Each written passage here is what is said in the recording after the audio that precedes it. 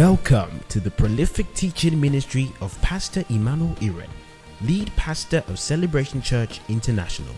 It is his vision to partner with you for your progress and joy in the faith. Ready, set, grow.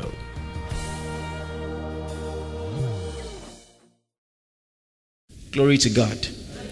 All right. Are you ready for the word? Yes, sir.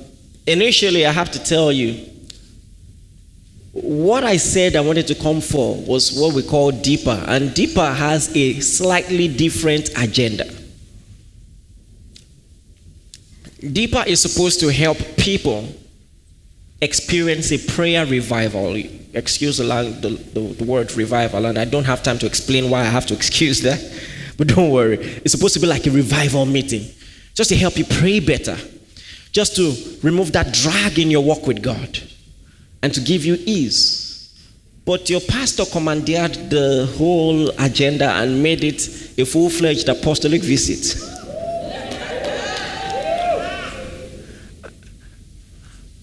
And apostolic visits have a slightly wider scope.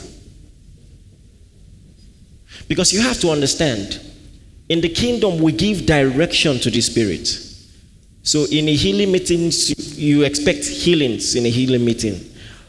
In a prayer meeting, the most important thing is prayer. But when it comes to what we call an apostolic visit, the first and important priority will be to see souls saved. That's number one. And number two, we will see gifts of the Spirit dispensed. So the sick will be healed. All right? And then the third, which was what Deeper was meant to be, is now just one of three, is your conviction will be strengthened, meaning you're going to experience spiritual growth. You're going to leave this meeting with information for sustainable supernatural advancement. Say loud, amen. Amen. Which I think is important. But tonight, we will dwell on the most important thing. Let me tell you this. Salvation is the most important thing. And I'm not saying that just for the sake of saying. I'm not saying that because it's convenient. Let me tell you this. I will not believe that a God who does not heal can save. Because which is easier? Do you know what it means to promise eternal life? That a human being will live forever. Do you know what it means? Which is easier? Which is easier? To heal a frail heart, to heal fibroid, to heal cancer, or to make the same person live forever?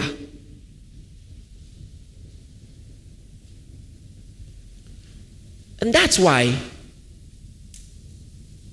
when we focus on the bigger matter, all the other things will come cheaply.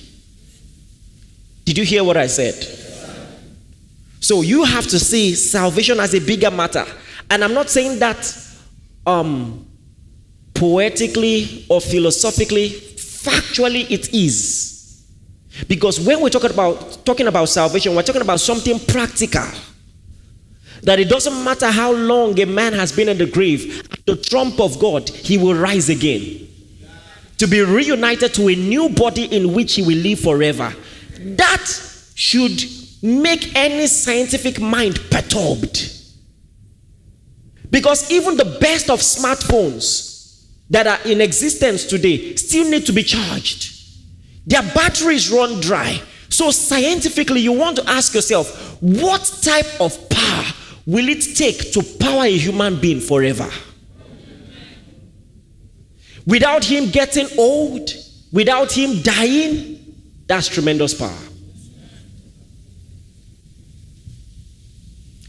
So a God who offers eternal life must heal the sick. It's a given. And that's why it was one of the notable parts of Jesus' ministry. As he preached eternal life, he healed the sick. Both must go hand in hand. And they will go hand in hand in this meeting. Say amen if you believe. Amen. So, turn your Bibles, Philippians chapter 1, verse 25.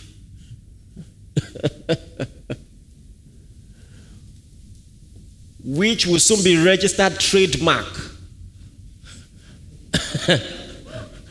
for this ministry. If you hear someone start a sermon with Philippians 1:25, the person learns under me or listens to me, which is okay. Hallelujah. Are you in Philippians 1:25? Read it together. 1, 2, go.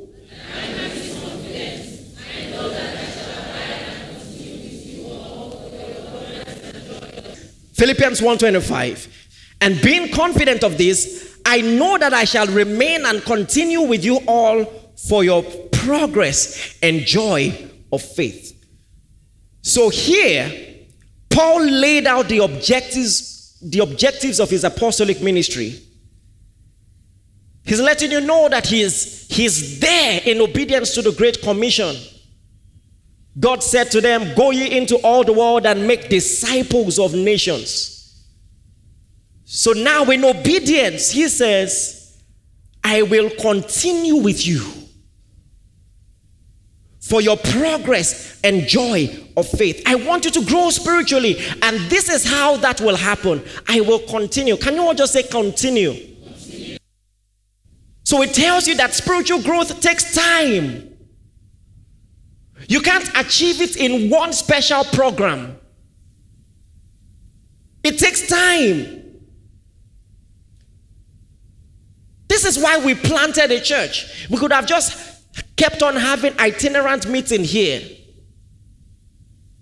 Come once in a while, have meetings, itinerant meetings. But he sent us to plant a church so that you can stay and be grounded and be established. He said, I will continue. Present continuous. So if sustainable spiritual development is what you're looking for, then it's going to take time. It's going to take time.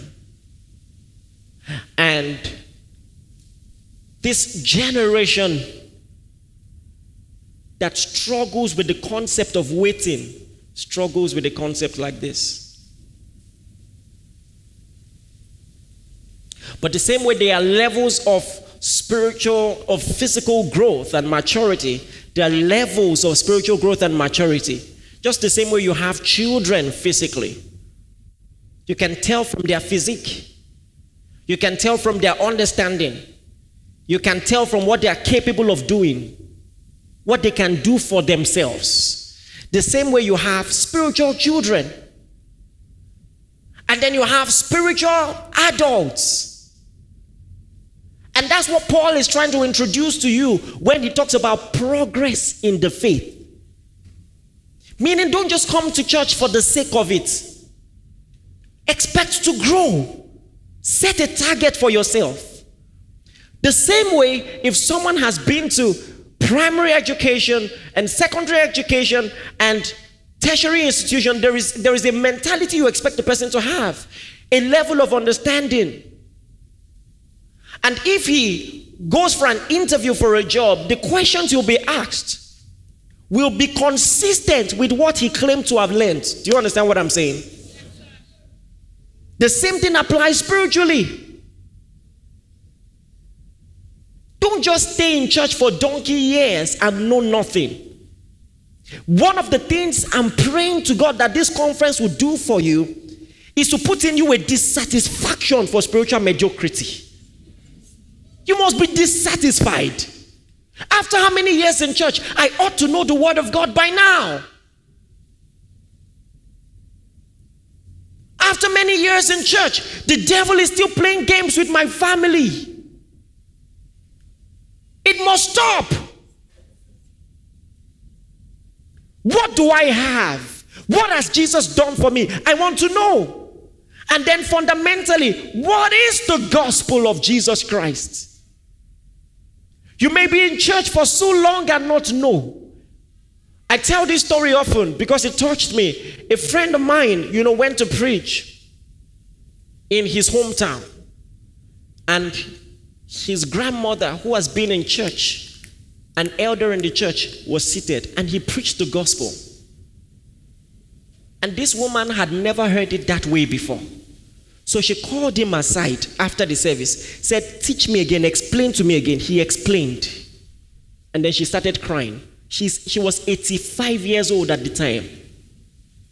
And he said, why are you crying? She said, do you know what it means that I'm 85? I'm closer to the time I will see the Lord. And I had never heard the gospel.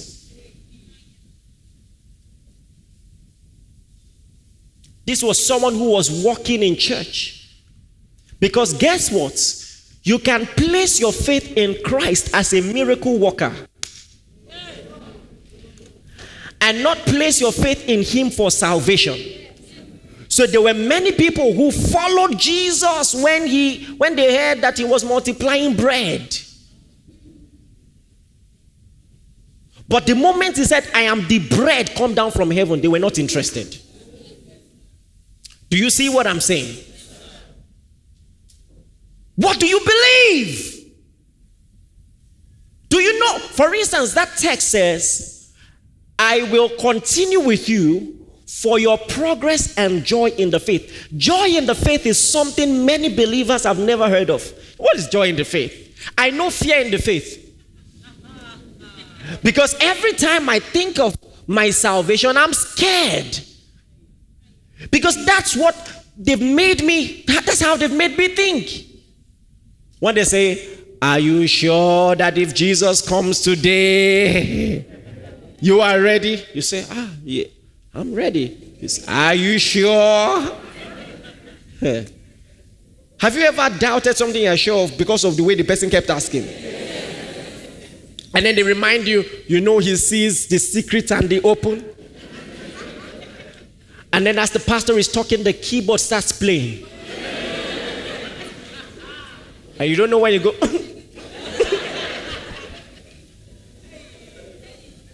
And then you get born again. How many of you have been born again at least 10 times? Don't lie. Okay? My hand is up. In those days. You give your life to Christ, you take it back.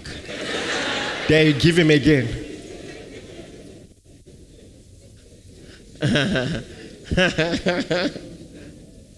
Hallelujah. There was a day I was preaching years ago in Unilag. So I gave what is called an altar call, and some people came forward. So I said, you know what? Before I pray with you, pray. And you know how they prayed? I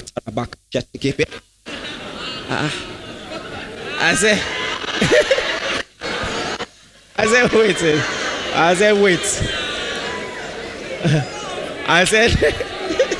I said, you are filled with the Spirit.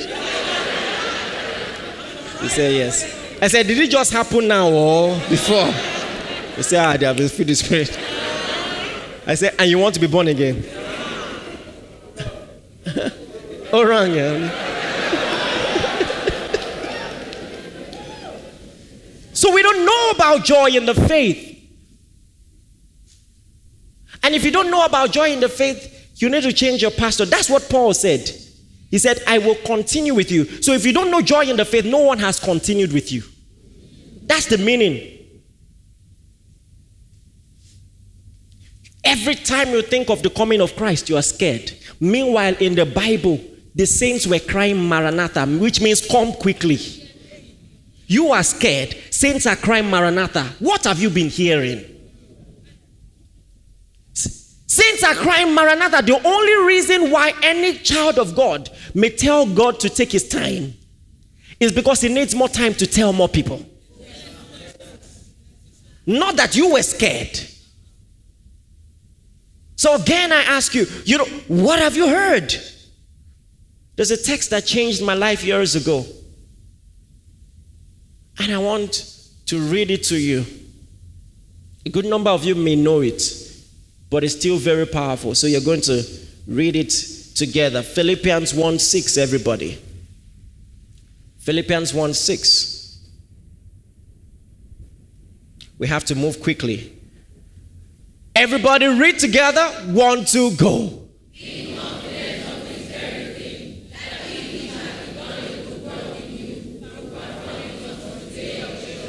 Hallelujah. Paul said, being confident of this very thing, that he who has begun a good work in you will perform it until the day of Jesus Christ. Listen, the problem with many people is they feel that God begins it and they complete it. Listen to the way people pray at altar calls, which I wish I have enough time to even explain what many people are getting wrong.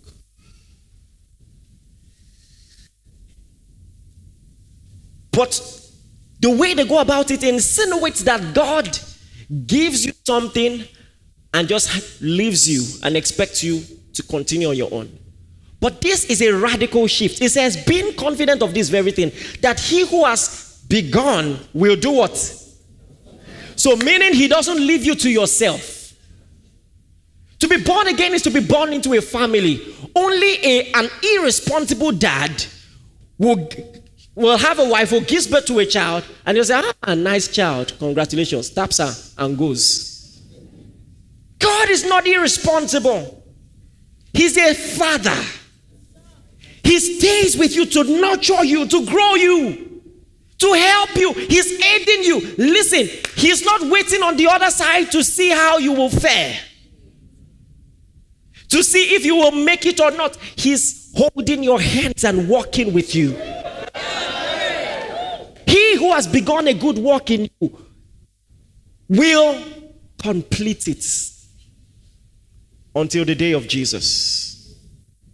Say loud, amen.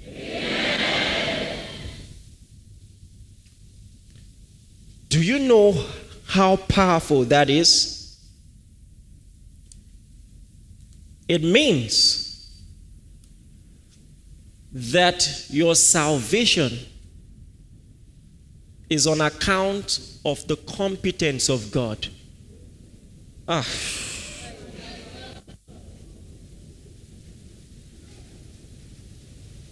Let me tell you this. When you go to a market, different products have different brands. And different brands attract different prices. Because a brand is an integrity. There are some brands, once you see a name on a product, you have an estimation of the lifespan of the product because of the integrity of the producer. So now he says, he that begun a good work in you, meaning your salvation is God's work.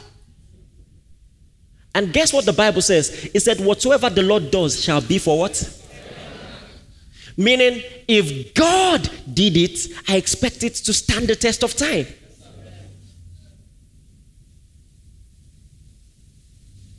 So it changes everything. If when you look at your salvation, you think of God's competence. God's competence.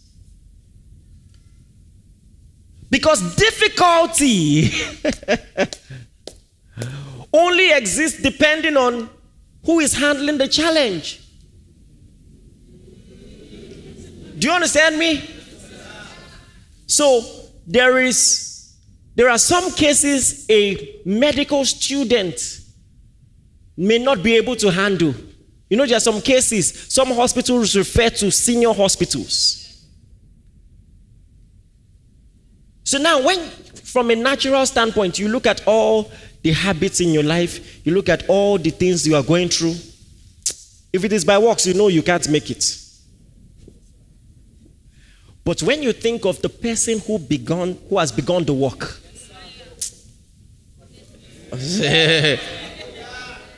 it stirs in you what Paul calls confidence. Say, I'm confident.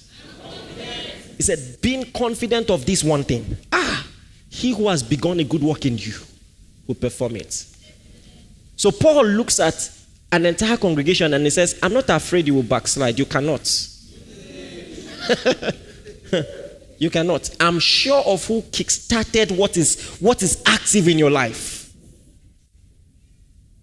He who has begun a good work in you will perform it on the day of Jesus Christ. What a way to preach on your congregation. You know, there are different types of pastors. There are pastors who will make you even doubt the small confidence you have.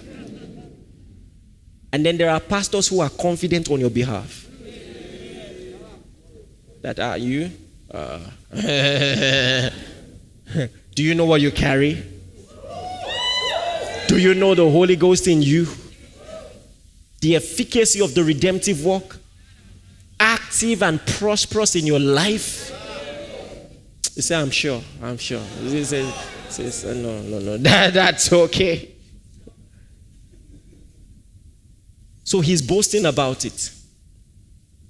He said, because God is a finisher. What he started, he will complete. What a mentality. Some people, wrong interpretation has made people think that on the final day, some people who thought they were believers will get there and then the angels will check. No entry. Dang. Access denied. You've seen movies about it. Those are the imaginations of men. Let God be true and all men liars. Listen. So what about texts like Matthew chapter 7 verse 21 to 23? You know, this text has been preached to many people many times. It says, not everyone who says unto me, Lord, Lord, shall enter the kingdom of heaven, but he who does the will of my Father in heaven. Many will say to me, Lord, Lord, we have prophesied in your name, cast out demons in your name, done many wonders in your name. Then I will declare to them, I never knew you. Depart from me, you who practice lawlessness. Now, looking at this objectively, my first question, if this means what people think it means, is Jesus a liar? Do you know why that question comes to mind? Because if these folks were born again and supposedly they backslid, then Jesus ought to say, I don't know you anymore. If he says, I never knew you, that's a lie.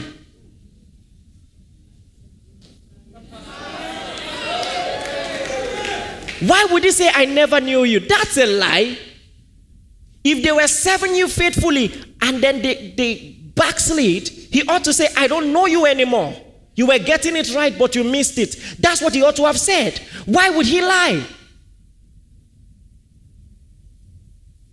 Why would he, in judging liars, lie himself?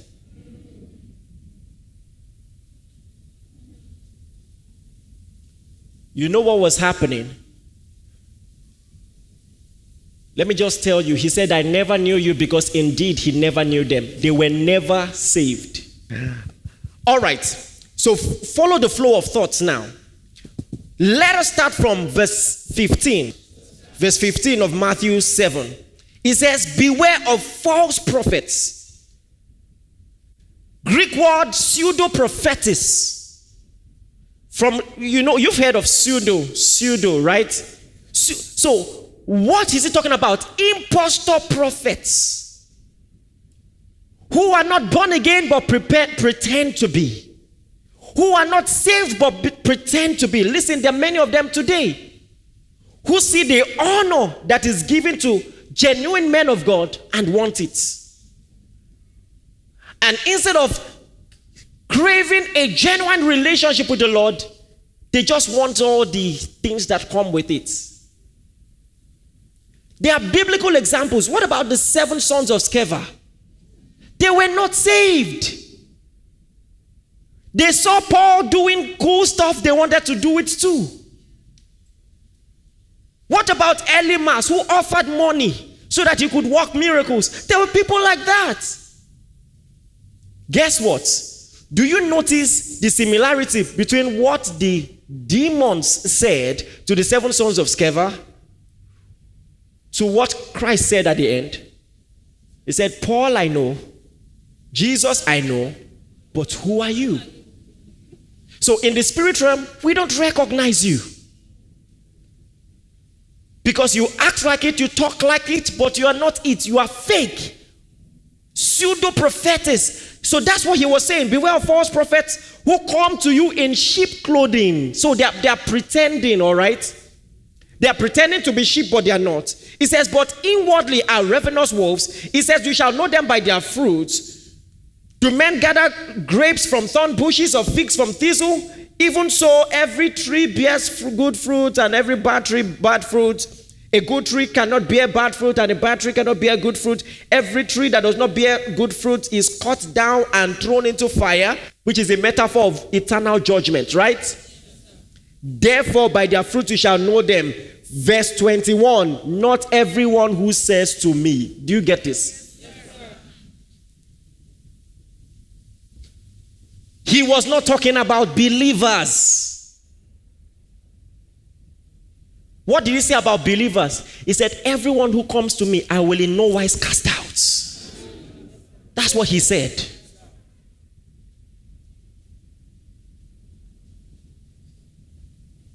This is so important. Listen, one of the most resounding revelations in the New Testament is this, that nobody who calls upon the name of the Lord will be ashamed.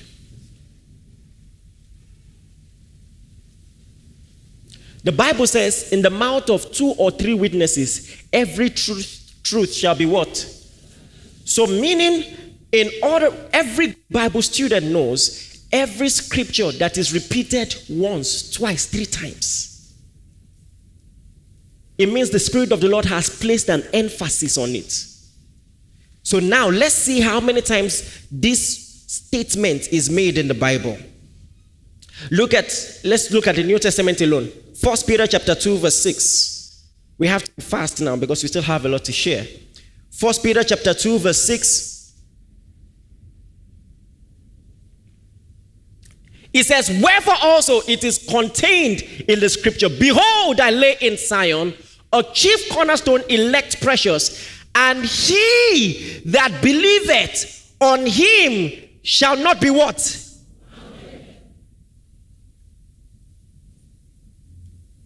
He that believeth on him. This is a law in the spirit.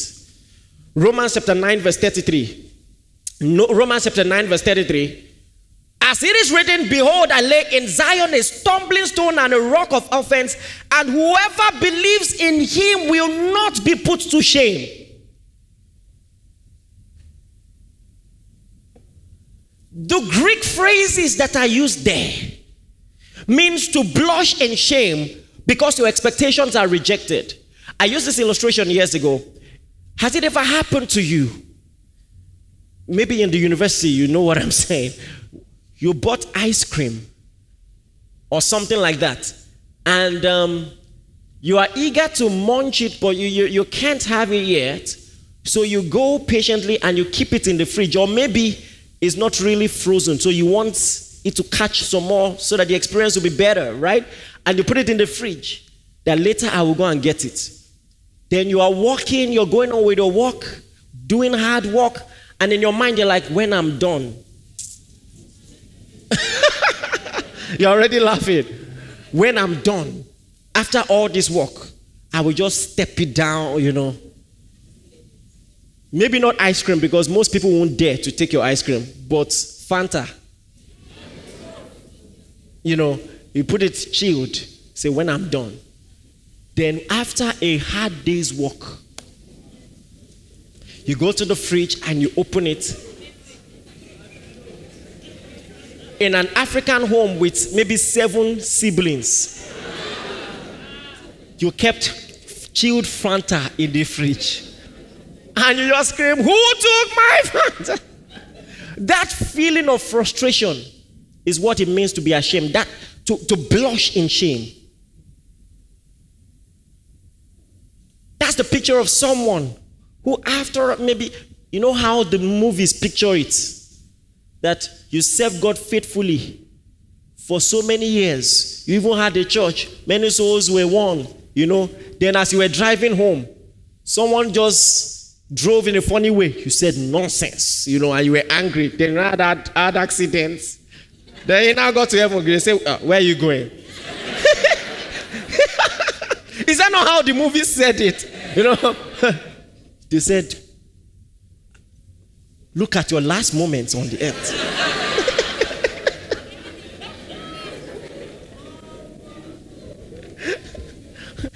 No, look at your last moments. You hiss. That hiss threw away 30 years of ministry labor. Depart from me.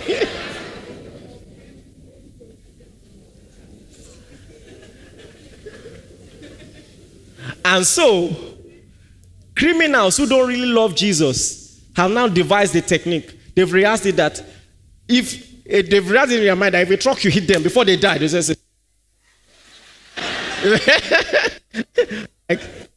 catch me. You will not catch me. Before I go, just Father, remember me in your kingdom.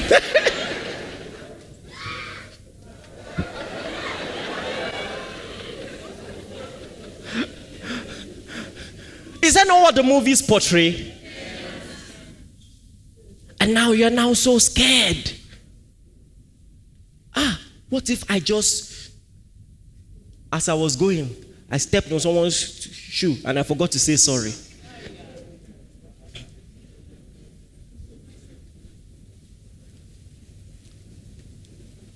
But the Bible says, whosoever believes in him shall not.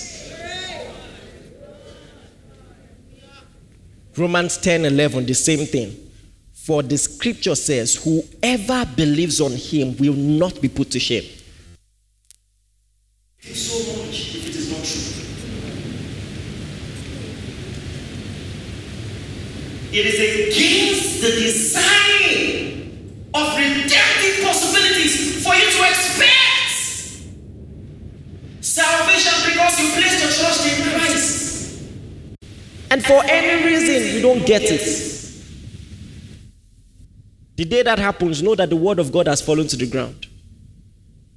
It says, whosoever believes on him shall not be ashamed. There is one more text that talks about it, but before I go to that text, the text is in verse 4 and 5 of Romans 5. But I want to start from verse 1 because it has a lot of good stuff there. In Romans chapter 5 verse 1, it says, therefore being justified by faith, we have peace with God through our Lord Jesus Christ.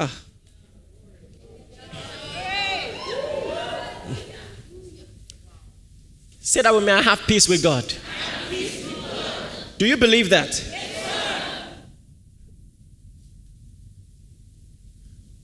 Let me give you an analogy. Imagine that the government wants to increase jobs. These days, you have to imagine it in this country. And one of the things they do is to build an indigenous car manufacturing company. And just because the goal is poverty alleviation, they go to the poorest of communities and they give really poor people the job of marketing those cars.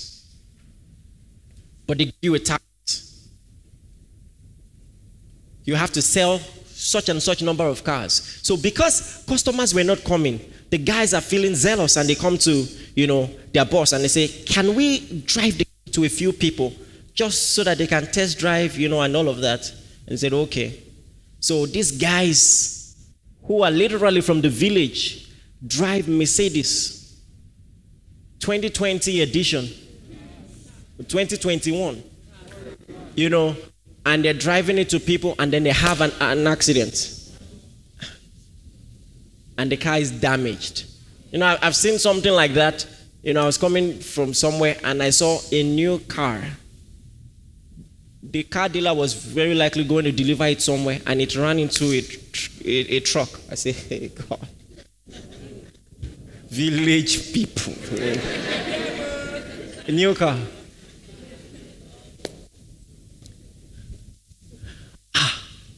So now what are they going to do? He's a government official. It's the people's money. He cannot just say, I forgive you. The people will hold him accountable.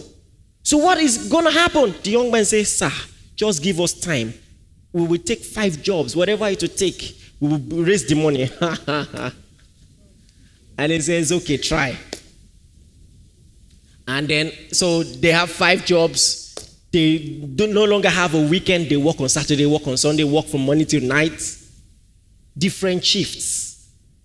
5 different jobs. Have online business.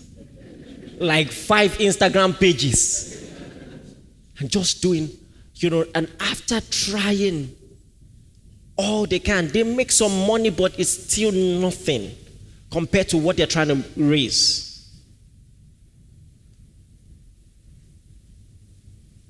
Are you with me? And interestingly, the etymology of the word sin actually means to miss the mark. So they tried everything, but they still missed the mark,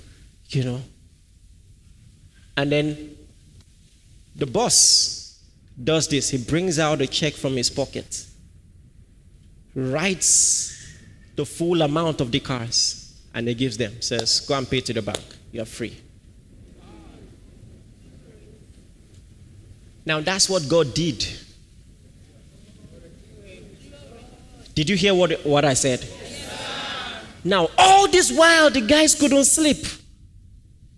Couldn't sleep. They're just thinking of how to raise this money.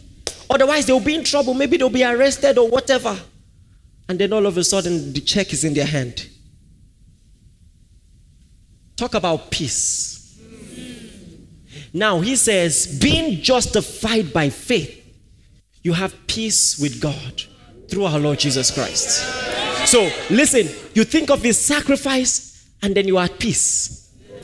Anybody who is perturbed about making heaven, hasn't pondered the sacrifice of Christ well. It's because of Jesus we have peace with God. Not temporal peace, eternal peace. I'm at peace with God. And God is at peace with me. What a mentality to have. God is not angry with me at all. He's not angry with me at all. He's not angry with me. He's not. He's not. He said, being justified by faith, we have peace. Listen, you can know this in your head and it won't sink in your heart. Ponder this properly. He said, being justified by faith, I have peace with God. Through the Lord Jesus Christ. He's not done yet. Verse 2, you're going to love this. Everybody read verse 2 together. Loudest again. 1, 2, go.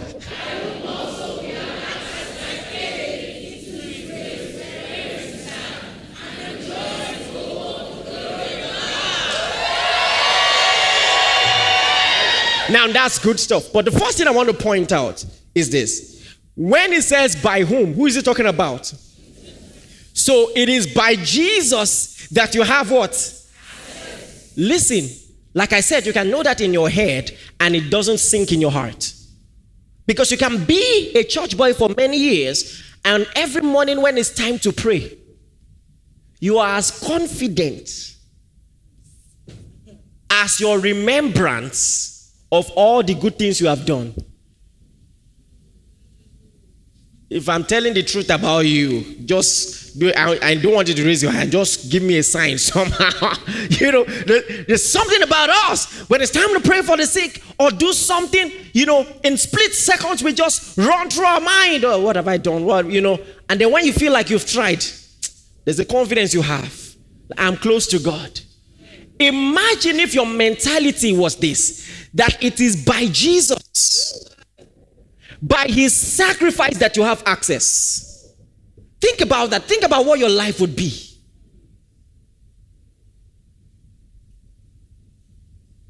Do you know that spiritual growth is recognizing the extent of what you have? That's what spiritual growth is. is self-discovery. Because a newborn believer does not even know how powerful he is. You don't know. You don't know. I've said this time and again. Think about it. The angel appeared to Mary and said, "Hail, highly favored of God," and she was afraid at the salutation. She never saw herself highly favored. She thought the angel missed his way. So it is possible for you to rank very high before God and not know. Did you hear what I said? And that's the problem with a lot of us. That your mind is condemning you does not mean God is condemning you. You know what John said? He said, even if our mind condemns us, God is greater than our mind. Even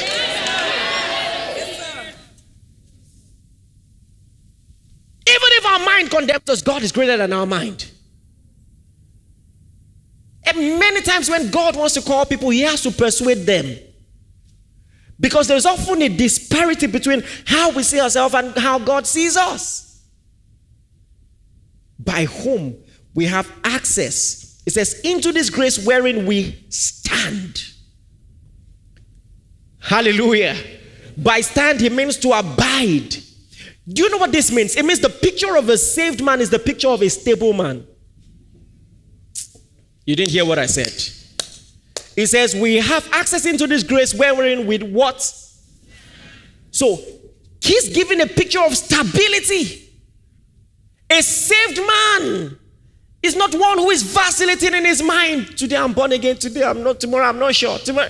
Have you ever asked someone, are you saved? Definite question. I say, it's complicated. Oh yeah. But he says, have access. Stand.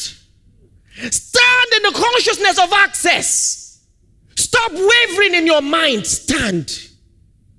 Stop moving up and down, considering all your shortcomings, all the things that you do wrong. He says, stand in grace. Stand. Stop doubting. Stop wondering. Stand. Because you're not standing in your own ability. It is what Christ did that gave you access. Don't you understand?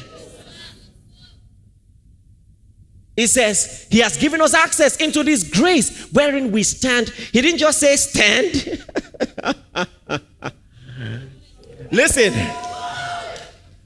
Tell the person by your side, say, don't just stand there. Don't just stand there. Yeah, it's true that he said stand, but don't just stand there. He said, wherein we stand and what? Woo! Glory! Hallelujah! Listen, this is what it means by progress and joy in the faith. It means what Christ has done for you is something to shout about. It's something to rejoice. Let me tell you this. If there was any uncertainty about the work of Christ in you, he won't ask you to rejoice. Because you're on probation now. But guess what? He says, there is much joy in heaven over every sinner that repents. Much joy. Why would heaven have a party about something that we're not sure? Hallelujah. You're not getting what I'm saying. Please rejoice. In fact, let me interest you. The Greek word translated rejoice actually means to boast.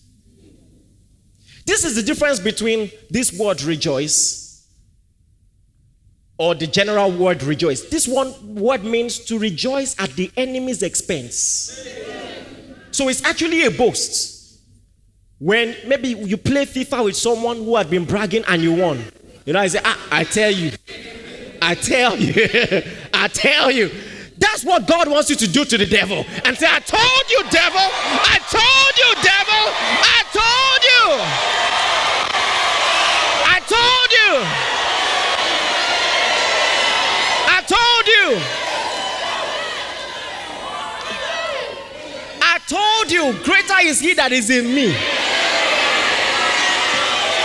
I tell you, you're not here. I told you. I told you. This is the victory that overcomes the world. Even our faith. I told you. Let me give you an example of boasting. Paul said, oh death, where is your sting? Oh Oh, grave, where is your victory? Now that's boasting. The Greek word means boastful utterances. Boastful utterances at the devil's expense. Sit down for a bit. Let me try to wrap this up. Hallelujah. See, let me tell you this. Salvation revealed the weakness of Satan. Can I tell you this? Satan is overhyped.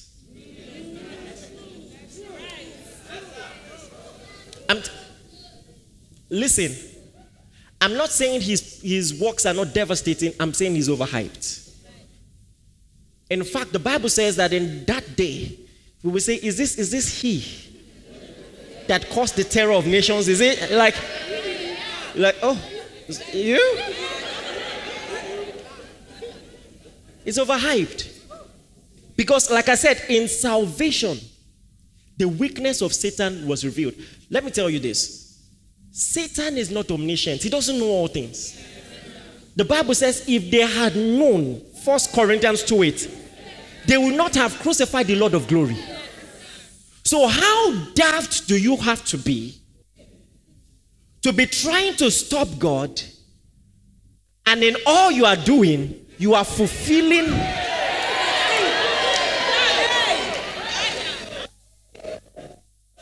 how clueless do you have to be for it to dawn on you at the end that I helped them all. Listen, I have few seconds, but I want to do a quick Bible study with you. There is something called typology, all right? And in the Bible, there are people in the Bible, from their life and their patterns, you just see a prophetic picture of what Christ would be like through their life. For instance, at Moses' birth, all the male children 2 years and under were killed. At Jesus' birth, all the children 2 years and under were killed. There are just some patterns in the lives of some people to show you what Christ would be like. David was such a man. He was the type of Christ. The similarities were so many. Joseph was the beloved of his father. Jesus was the beloved son of God. Jesus was betrayed of Judas, Hebrew Yehuda. And Joseph was betrayed of his brethren, but specifically of his brother named Judah. Of all those guys, the only blood brother he had was Judah. And it was Judah that suggested, let us sell him to slavery. You might argue that, yeah, he did it so that he will not die in the pit. But nonetheless, he sold him to slavery. What is the coincidence that the person who betrayed Jesus and the person who betrayed Joseph had the same name? Not just that. Joseph was sold to slavery for 20 pieces of silver. Jesus, 30 pieces of silver. So many similarities. Joseph, when he was sold to slavery, he was stripped of his clothing. Jesus, when he was arrested, was stripped of his clothing. So many similarities. And I can literally go on and on because this is a whole Bible study. But of all the similarities, there is one powerful one. That the brothers of Joseph were trying to stop what they thought God was doing in Joseph's life. But in trying to stop him, they fulfilled it.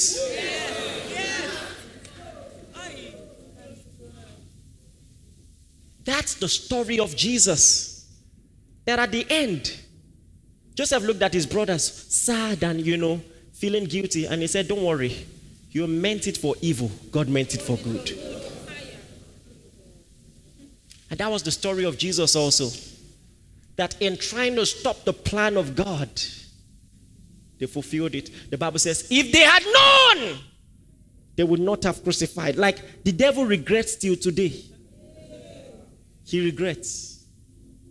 But it's done. Guess what?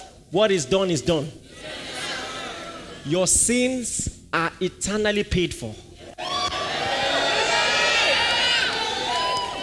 What is done is done. Say that with me. What is done is done. Hallelujah. And then you come back to Romans chapter 5, Romans 5:5. As I begin to wrap this up. And he said, and hope maketh not ashamed. Do you see that again? This hope of eternity, this hope of making heaven makes not ashamed. Why did he say so? He says, for the love of God is shed abroad our hearts by the Holy Ghost. Say with me, the love of God is shed abroad our hearts by the Holy Ghost. You need to know what the Holy Ghost in you represents. If those guys knew when I preached years ago, they wouldn't have doubted their salvation if they had the Holy Ghost. It's because you don't know what it means to have the Holy Ghost in you. If in Ephesians chapter 1 verse 13 it says, in whom you also trusted, after that you heard the word of truth, the gospel of your salvation, in whom also after that you believed, you were sealed with that Holy Spirit of promise, which is the earnest of your inheritance unto the purchased possession, unto the inheritance of purchased possession, unto the praise of his glory. Meaning the Holy Ghost is a seal. When you have the seal, you have access. When you have the seal, you don't doubt that you have access. Listen, heaven is not just a geographical location, it's an environment. Only those who carry the environment will make heaven. It is only those that heaven is in that will enter heaven. See, when we tell the story of Nicodemus, there is one detail that we miss many times because, many people just ignore it because it's confusing. Look at John 3:13. I know you know John 3:16, but you need to know John 3:13 because this is powerful. So Jesus is talking to Nicodemus. He's talking to Nicodemus and he said this. He said, no man has ascended up to heaven, but he that came down from heaven, even the Son of Man, which is what? And you're like, this is confusing. Where are you exactly? You're here talking to me and you're saying you're in heaven. And Jesus said, I am from heaven and I am in heaven. You have to understand, we're talking about spiritual realities. Heaven is not your secondary school. Heaven is not your village. Heaven is a spiritual place. Meaning, you can be there right now. The Bible says of the believer, as you are here seated in Tafo Conference Center, it said you are seated with him in heavenly places. It says when God raised Jesus up, he raised you up with him. And when Christ sat, he made you sit with him in heavenly places. So you are seated. If that scripture is true, as surely as Jesus is in heaven, I'm there. So when it comes to spiritual realities, you can be in Tafo Center, you can be in Ibadan and be in heaven. And in fact, that's your reality. So listen, the saints are not people trying to make heaven. The saints are citizens of heaven, sent to the earth on assignments.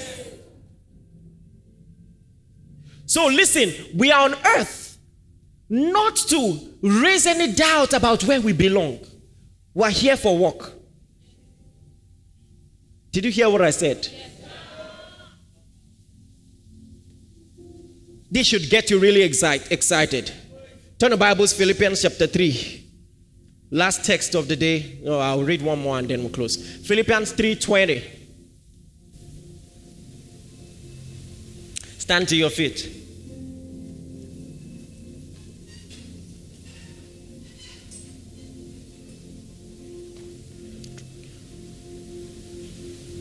He said, for our conversation is where? KJV makes this very complicated. Let's use another translation.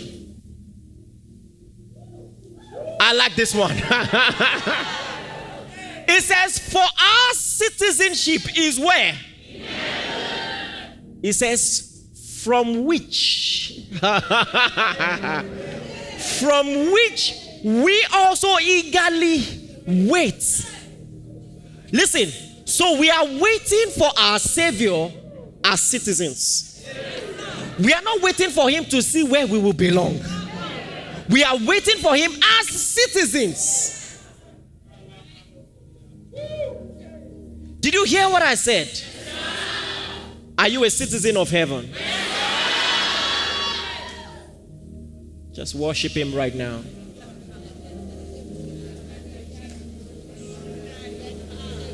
If you are a citizen of heaven, say it. Say it in thanksgiving. Rejoice in Christ Jesus right now. Make your boast.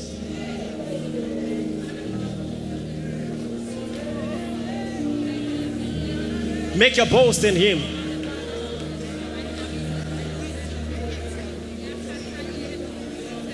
Make your boast in him. Make your boast in him.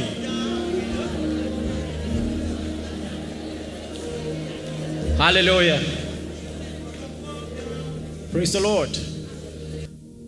Listen.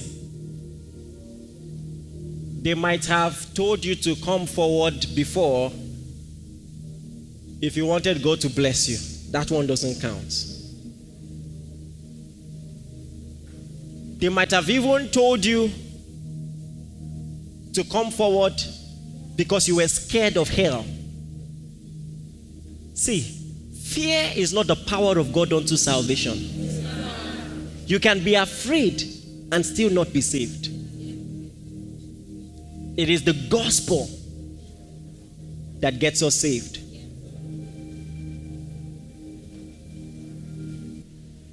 You are my grace. You are my mercy. God bless you. You are my ransom. Everybody sing this with me. Say, you are my grace. You are my grace. You are my mercy. You are my mercy. You are. You are my ransom. Sing it, everybody. You are my grace. You are my grace. You are my mercy. You are my mercy. You are. You are. You are. You are my ransom. My debt is paid. You are. You are my grace. Oh, thank you, Jesus. You are my mercy. You are. You are. You are. You are my ransom. My ransom. Lift your hands and say, you are my grace. You are my grace. You are my mercy.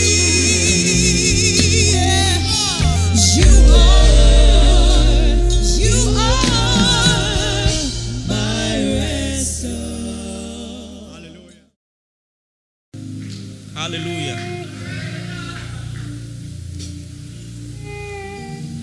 You know, you will preach the gospel to the world.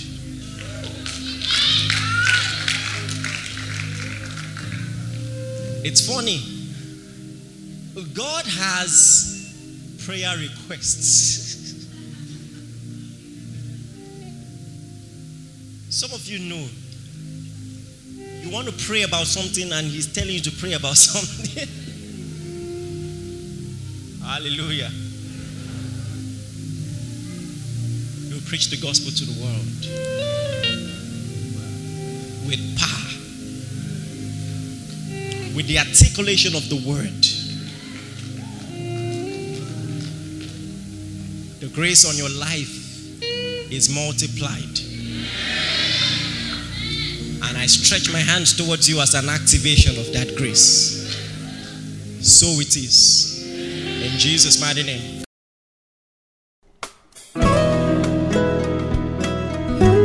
Thank you for listening.